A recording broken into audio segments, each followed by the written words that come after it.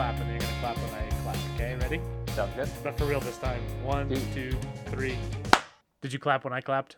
I couldn't hear you clap at all. Like I didn't hear any, which is So I did 1, 2, 3, then clap, not clapping on 3, right? Yes, 1, 2, 3, then clap. So we're just gonna assume we did good. Okay. All right. So Nick, do you want to go ahead and tell our no listeners what we named our podcast? We are calling this. Well, I'm actually not exactly clear on that. But which is a great way to start. But this is 2020, the year we started the podcast. Yeah, we're gonna call it the year we started a podcast. A podcast born from piling rubble, the ashes of 2020. I'm pretty sure the technical term is dumpster fire. Yeah. No, I think you're right. I mean, I might have to Google it afterwards, and we'll cut it out if not. But yeah, that seems right. With a focus on positivity and trying to find something, trying to find a new focus on non-current events that are always filled with polarizing information and stuff. And conveniently, the debates have just finished up, so I'm sure we can just start there. No, I think maybe we should not talk. I'm trying to be less polarizing in my day-to-day. Okay. No, I think that is kind of my intention is, there's so many things going on right now, and I just, it seems like we're lacking on the time we spend just enjoying the things that we enjoy. And I don't really think there's a whole lot of things that haven't been said about all the things out there right now. And agreed. If you want current news, information, and commentary, you can inundate yourself in it, right? You can. Can you roll it back? How did you say that word? Inundate. Is that wrong? Inundate. I'm pretty sure it's inundate. Inundate? Oh my god. Oh man, this is embarrassing. Oh man. Okay, good. Okay. I was going to be an English major. At one point in time, I was going to be a writer. One favor at a time. Appreciate you. Before we get too far into it, we should probably introduce ourselves. I'm Jeff. And I'm Nick. And we've been friends for over a decade, and this is our podcast. We just wanted a space to talk about the things that are fun and interesting to us. Nick. Yeah. I have an opening question. Do it. And this is mostly for myself, but also a little bit for our listeners, just to understand how well we know one another. We listen to many of the same podcasts, and I just wanted to know what you thought about my podcast consumption. And I've been listening to the backlog of a particular podcast. Yeah, I do. Very big backlog. Yeah, a big backlog, and they don't need any more publicity, so we won't mention who they exactly are. And this will either have one of two results. Either one, you will way underestimate my dedication to the craft of listening to podcasts, or two, you will think very differently of your habits because this is yeah. So, of the backlog, how many episodes in do you think I am? Okay. Are you like 200? No. Okay, Nick, this matters a lot, and I would hate to end the podcast after only what has it been? By like listeners' terms, listeners' terms, 2 minutes. By our time, it's been a good 20. 25. A different amount. Don't say the number. Started a few months ago. What number are you thinking on that? A couple months ago, I don't know. I'm genuinely thinking that you could get like an episode a day. So okay. Honestly, maybe more. So that's why I was genuinely saying like 200, maybe like 150, 140. You really think that of me? I do. Am I underestimating you? Do you think you're over or under? What are you taking? I actually think I'm under. I think I'm under. No, you're over. Come on, dude. Okay. Well, I know. I know. That's like 100 hours. Like, yeah, it's a lot of hours. I know. So 150 hours. Well, what's the actual answer? Give me my actual answer. Okay, hold on. Yeah. Okay, here. Hypothetical. I'm nervous that I'm somehow going to be way farther than I think I am. Oh my god. Sorry, I have to get out of my podcast app where I was Googling podcast names to see if we were infringing on anything. All right. I am on episode 91. 91. Nick. I'm offended. You think I spend that much time? I think you spend that much time in a car. The question is, are you a degenerate like me who can both fit time in the car and then you're just like sneaking your headphones on every other moment of your day? Or like, oh, I have to let my dog out. That's a whole 3 minutes of podcast listening that I can do. Yeah. Like, I mean, yes, the trash needs taken out, Nick. And the trash doesn't go quickly.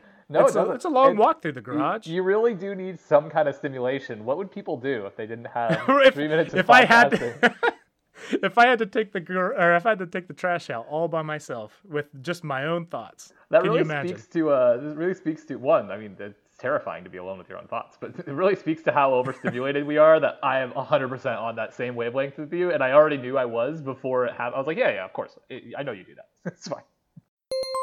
A note from the editor here. I'm actually on episode 273 of the backlog, if you count all the episodes I've listened to. I just happen to be in the mid-90s since starting at episode 1. So I'm probably due a bit of humble pie here, but just don't tell Nick. Anyways, back to the show.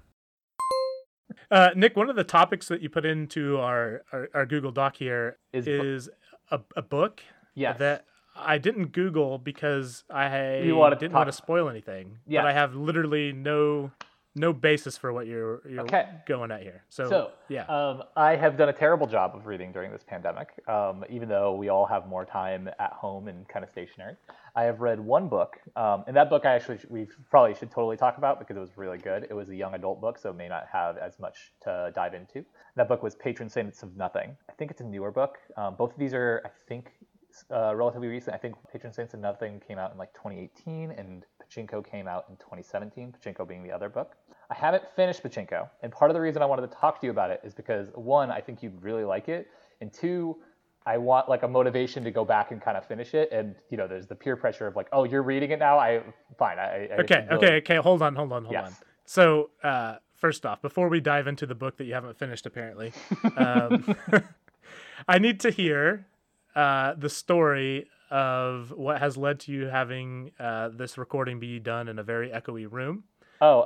Something about you starting your journey, your political journey. Into I had judge. Are you judge now? No, I'm a jury. I had jury duty the last 2 days, and so the jury duty selection process right now with COVID has been a little bit slowed down because of like the spacing out and admitting people less and admitting less people into things, or admitting people slower, I should say, to keep people spaced out, whatever. So I have only done the jury selection process over 2 incredibly long days, which is impressive.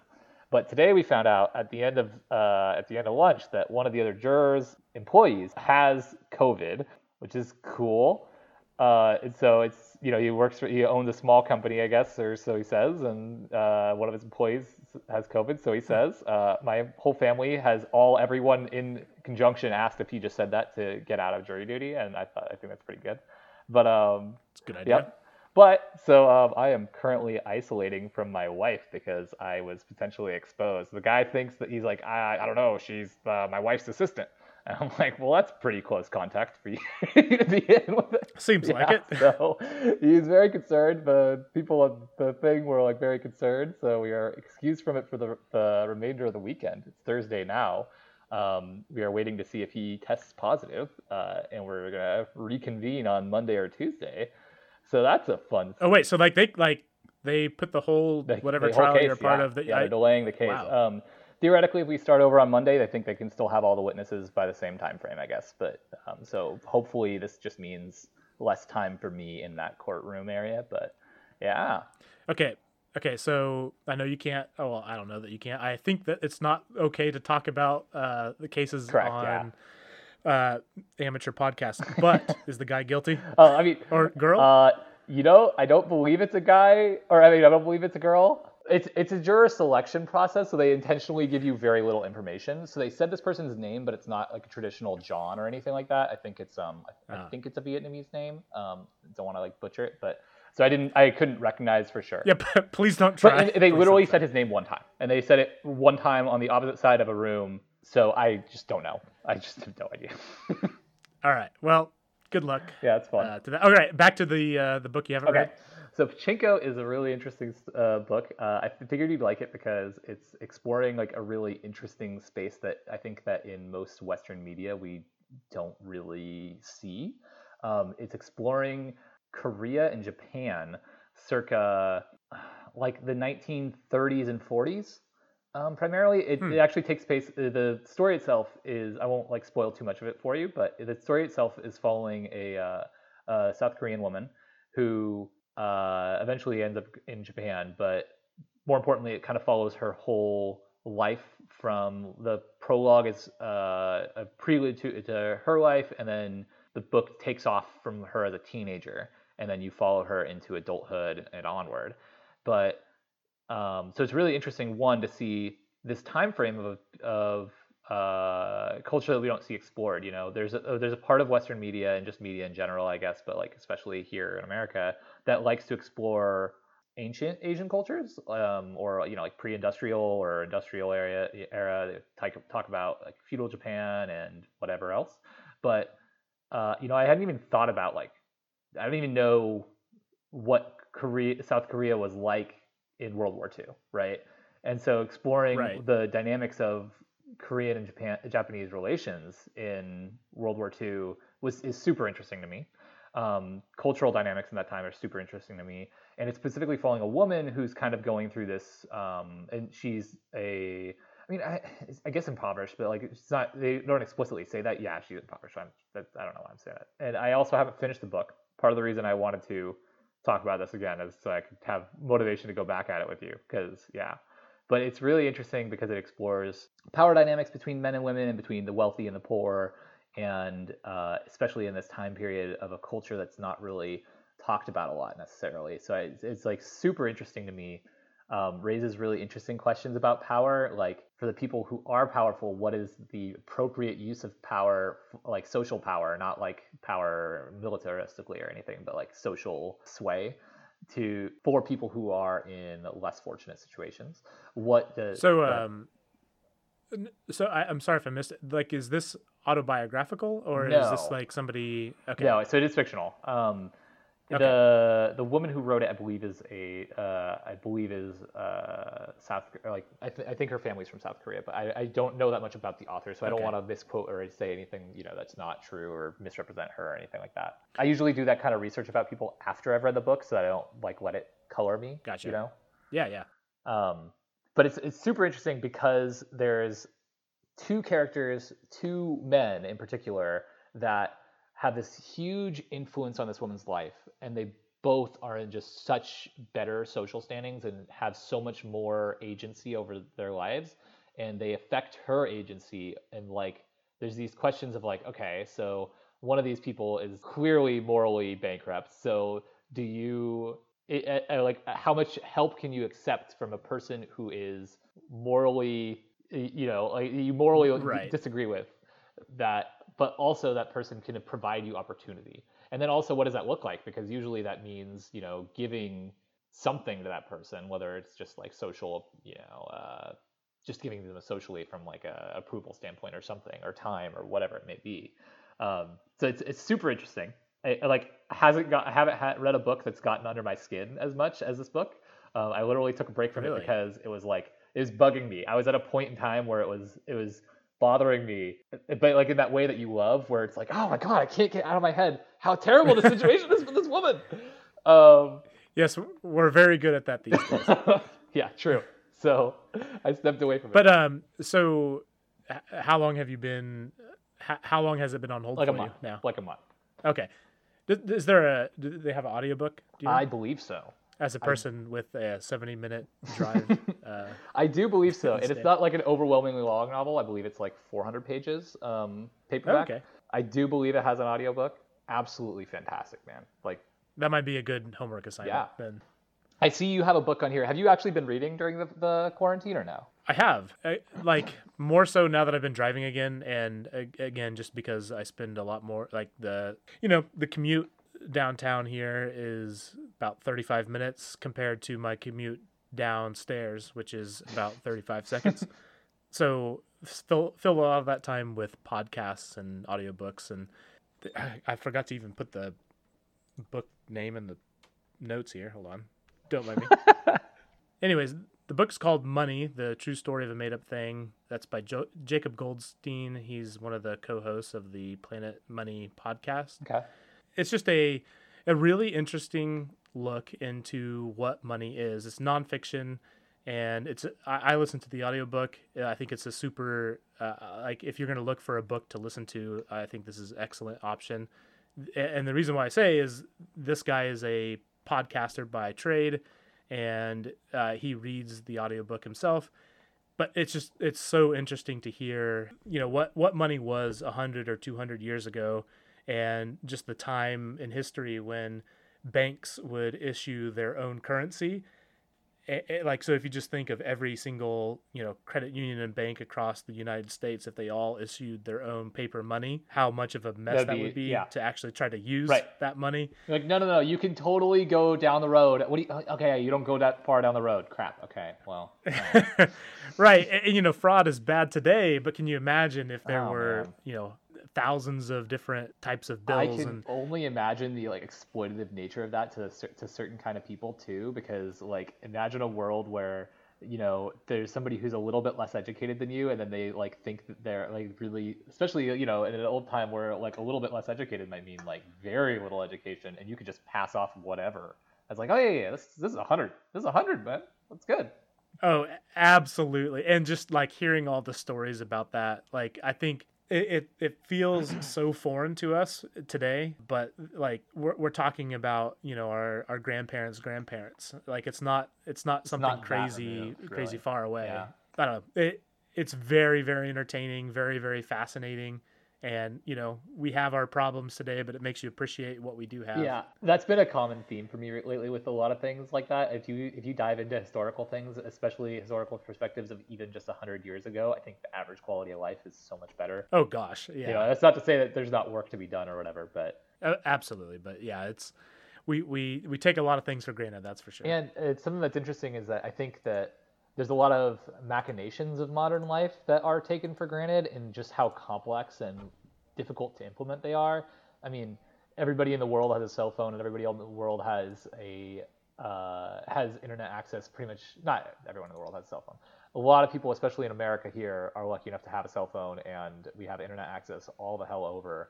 The infrastructure to make that is a wild undertaking, right? And not even just to make it, but to get us to the point where technology is like that. The machinations of money becoming a thing, I've never even given that a second thought, but that's... Yeah, it's another really quick read or listen, and that's just the tip of the iceberg what I shared. It's super, super interesting just to hear the history of all that. Very cool. I'm definitely going to check it out. So, interesting occurrence here in 2020, kind of the opposite of the 2020 theme. Very true. Yeah, so this isn't as unfamiliar for you, Mr. Spoiled. California. I am spoiled as crap in California. Yeah, but yeah, both of our teams in our respective favorite sports won championships this year. Yeah. I'm out west. I'm in SoCal right now, and I grew up in SoCal, and I'm a big Laker fan, and they just got their 17th ring, which is kind of a big thing. I didn't even know it was 17. Oh my gosh. So I will say the Celtics fans of the world will tell you it's not 17. They'll tell you it's 12 or something, because they don't count Minneapolis. I don't really know how to feel or care about that. All I know is I had a ton of fun that night. That's all I know.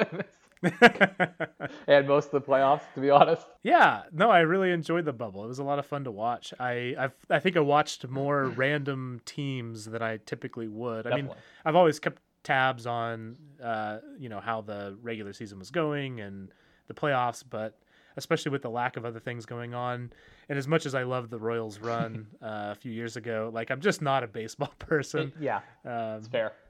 But no, it was a fun year. A very weird year, obviously. Yeah, and the playoffs continued that. There was a lot of weirdness in the playoffs because, nobody kind of got out that you thought, none of the matchups that you thought were bound to happen happened. I know everybody says, I'm just a fan of my sport. I am a huge fan of just good basketball. I have realized the years that a team wins just really hard. I really enjoyed the Warriors. I was living in the Bay when the Warriors were winning, and I really loved Steph Curry. And I still actually love KD's game, which I know hurts you probably, but... I'm sorry, who? That's a great question. I don't know. He doesn't play anymore.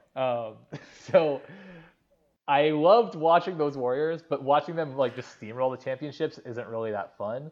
So as soon as Bam and Goran Dragic got hurt in the Lakers Heat series, it was a really big bummer for me. And I was like, oh, well, this is going to be so anticlimactic. And there was an element of that through the games. But as the fourth quarter of Game 6 is winding down, you're like, I'm sorry, what? I'm sorry, the Lakers are going to win? And you freak out and you're in love again, and it's like the most fun, like thing that can ever happen in sports. So how many championships have you actually witnessed, you yourself, that you can reasonably remember? 6. So there's been 6 in my lifetime. Yeah. There's been 6 in my lifetime, and to be fair, 3 of them were when I was ages 8 to 10. So they're not like super. They're not fresh in mind or anything like that, right? But I tried to place those because you're a little baby boy. Kobe so Shaq, how those are the Kobe Shaq ones. Those are Kobe's. 2000 to 2002, Kobe Shaq. 2001 and 2002 the three-peat. I'm 8 to 10 in that time period, and then Kobe and Pau have back-to-back ones in 2009 and 2010. I actually watched. This is the weirdest thing in the world because you're out in Kansas, and we watched.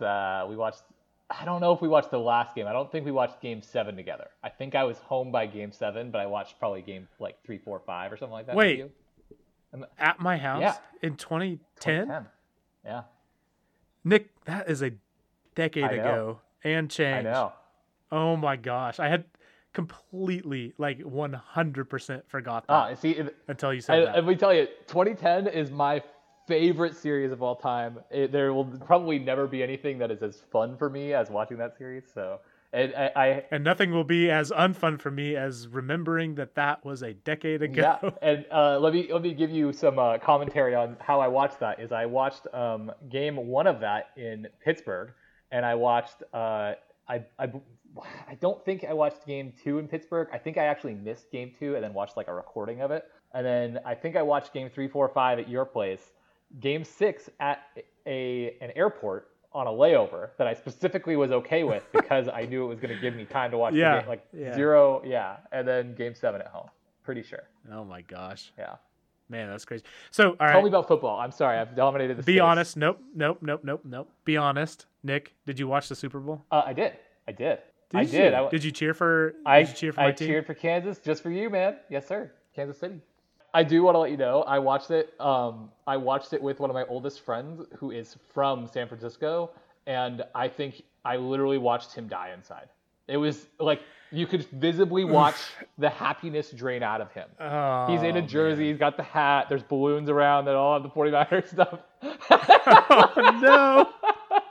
We lived opposite timelines there because, and honestly, with the Chiefs run where every game was a comeback, I was dead on the couch, just a shell of a person, and then a touchdown, and then slowly had my soul breathe back into me, and then it was so we did that for our 2 playoff games, and then it was going to be the Super Bowl, and in the back of my head, I'm like, man, either this will be if we have people over. To which we did. Nice. If we have people over, though, again, the same people that we had for every playoff game, it worked out for those. But the stakes are 100-fold now, and either I will be the happiest person crying on the ground, or I will be the saddest person crying on the ground. And the hard thing is you hope every year that you can actually get to those to the finals. You'd be if you told yourself at the start of the year your team's gonna make the Super Bowl but lose, you'd be like, oh my god, that's amazing. But then once you're right, in that but when you're in it, that's absolutely malarkey. Yeah. There's no way. There's no way. At the end of that game, I was like, okay, well, I'm not sad because we had a good year. We made it to the big game. No, we had a good year. No, it's freaking ring or bust, and you don't even realize it until you're in it. But as a lifelong Chiefs fan, where I can't. I mean, I lost track after. Yeah, it's hard to say. That's fair. All the championships. Yeah, but it's probably a lot, right? Just the number is a lot. But yeah, the feeling came rushing back when we were finally there again, and yeah, man, I wanted, I knew what we were capable of, but I also, again, not to reuse the same joke, but I also knew what we were capable of, and that's fair. And I was so prepared to be disappointed, but then, a little bit of momentum, a little Pat Mahomes magic, and Pat Mahomes. And here we are. So something else. I tell you what, the thing that I did not anticipate. I mean, I kind of figured it would be the case, but the extent to which I did not anticipate was how much pressure that takes off of the season and how much more I can enjoy football now. Because, to get a fantastic player like Pat Mahomes leading your team on a rookie contract. like the pressure to win a Super Bowl is big while you have that financial advantage, right? Especially. It's huge, absolutely huge. And then there's the pressure of like, well, if we fail over and over again, is this guy gonna just leave? Right, especially these days. I mean, my gosh, there's the people like, Kobe and Brady that stick with their teams for an entire career is unheard of. Well, fewer and further between. This year withstanding for or withholding for Brady, but yeah, no, I mean it really is though, and like as a team that hasn't had a lot of success, like it is even that much more pressure, and so to have that weight off our back, and I can tell you what is even crazier is the off season, like the free agency of people like flocking to your team. Like we just signed Le'Veon Bell, who's 2 years ago would have been the biggest free agent signing of the off season, come to us for $1 million a year. Well, for 1 year, that sort of stuff is not the sort of thing I'm used to. Normal for the Kansas City. That's awesome. All right, Nick. Let's see. Last thing I think that I would like to go over is a segment that I think I will often participate in. However, I'm going to abstain from this week, but I do want to know, how did you hurt yourself this week? So I hurt myself. I hurt myself 2 weeks ago, almost 3. But I have been mountain biking a lot more lately, and I have been super diligent about, I'm like, 1, I'm not 16. 2, I have a wife. 3, it is a pandemic. I don't want to go to a hospital if there's a pandemic. Nobody wants to go to a hospital, but you really don't want to go during a pandemic. So I have been super diligent about it. Like I'm gonna skip features that I don't want to do. I'm gonna take every step, or I'm gonna step myself back from the absolute limit of what I could do on the bike.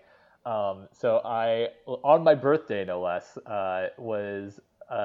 went to a bike park with my dad and my brother-in-law, and before they even got there, I was like, I'm gonna go do a warm-up lap, and on a trail I have done 1,000,000 times, and I know I say 1,000,000 times. I've done before, and I know well enough, and I know that it is well within my skills. And I hit a jump, and I had never hit this jump the way that I hit it that day, and I just cased the crap out of the jump, like because I didn't realize what I was getting myself into. Went over the bars, which even that wouldn't have been that bad because it's not a steep section, it's not a rocky section, it was a very smooth area.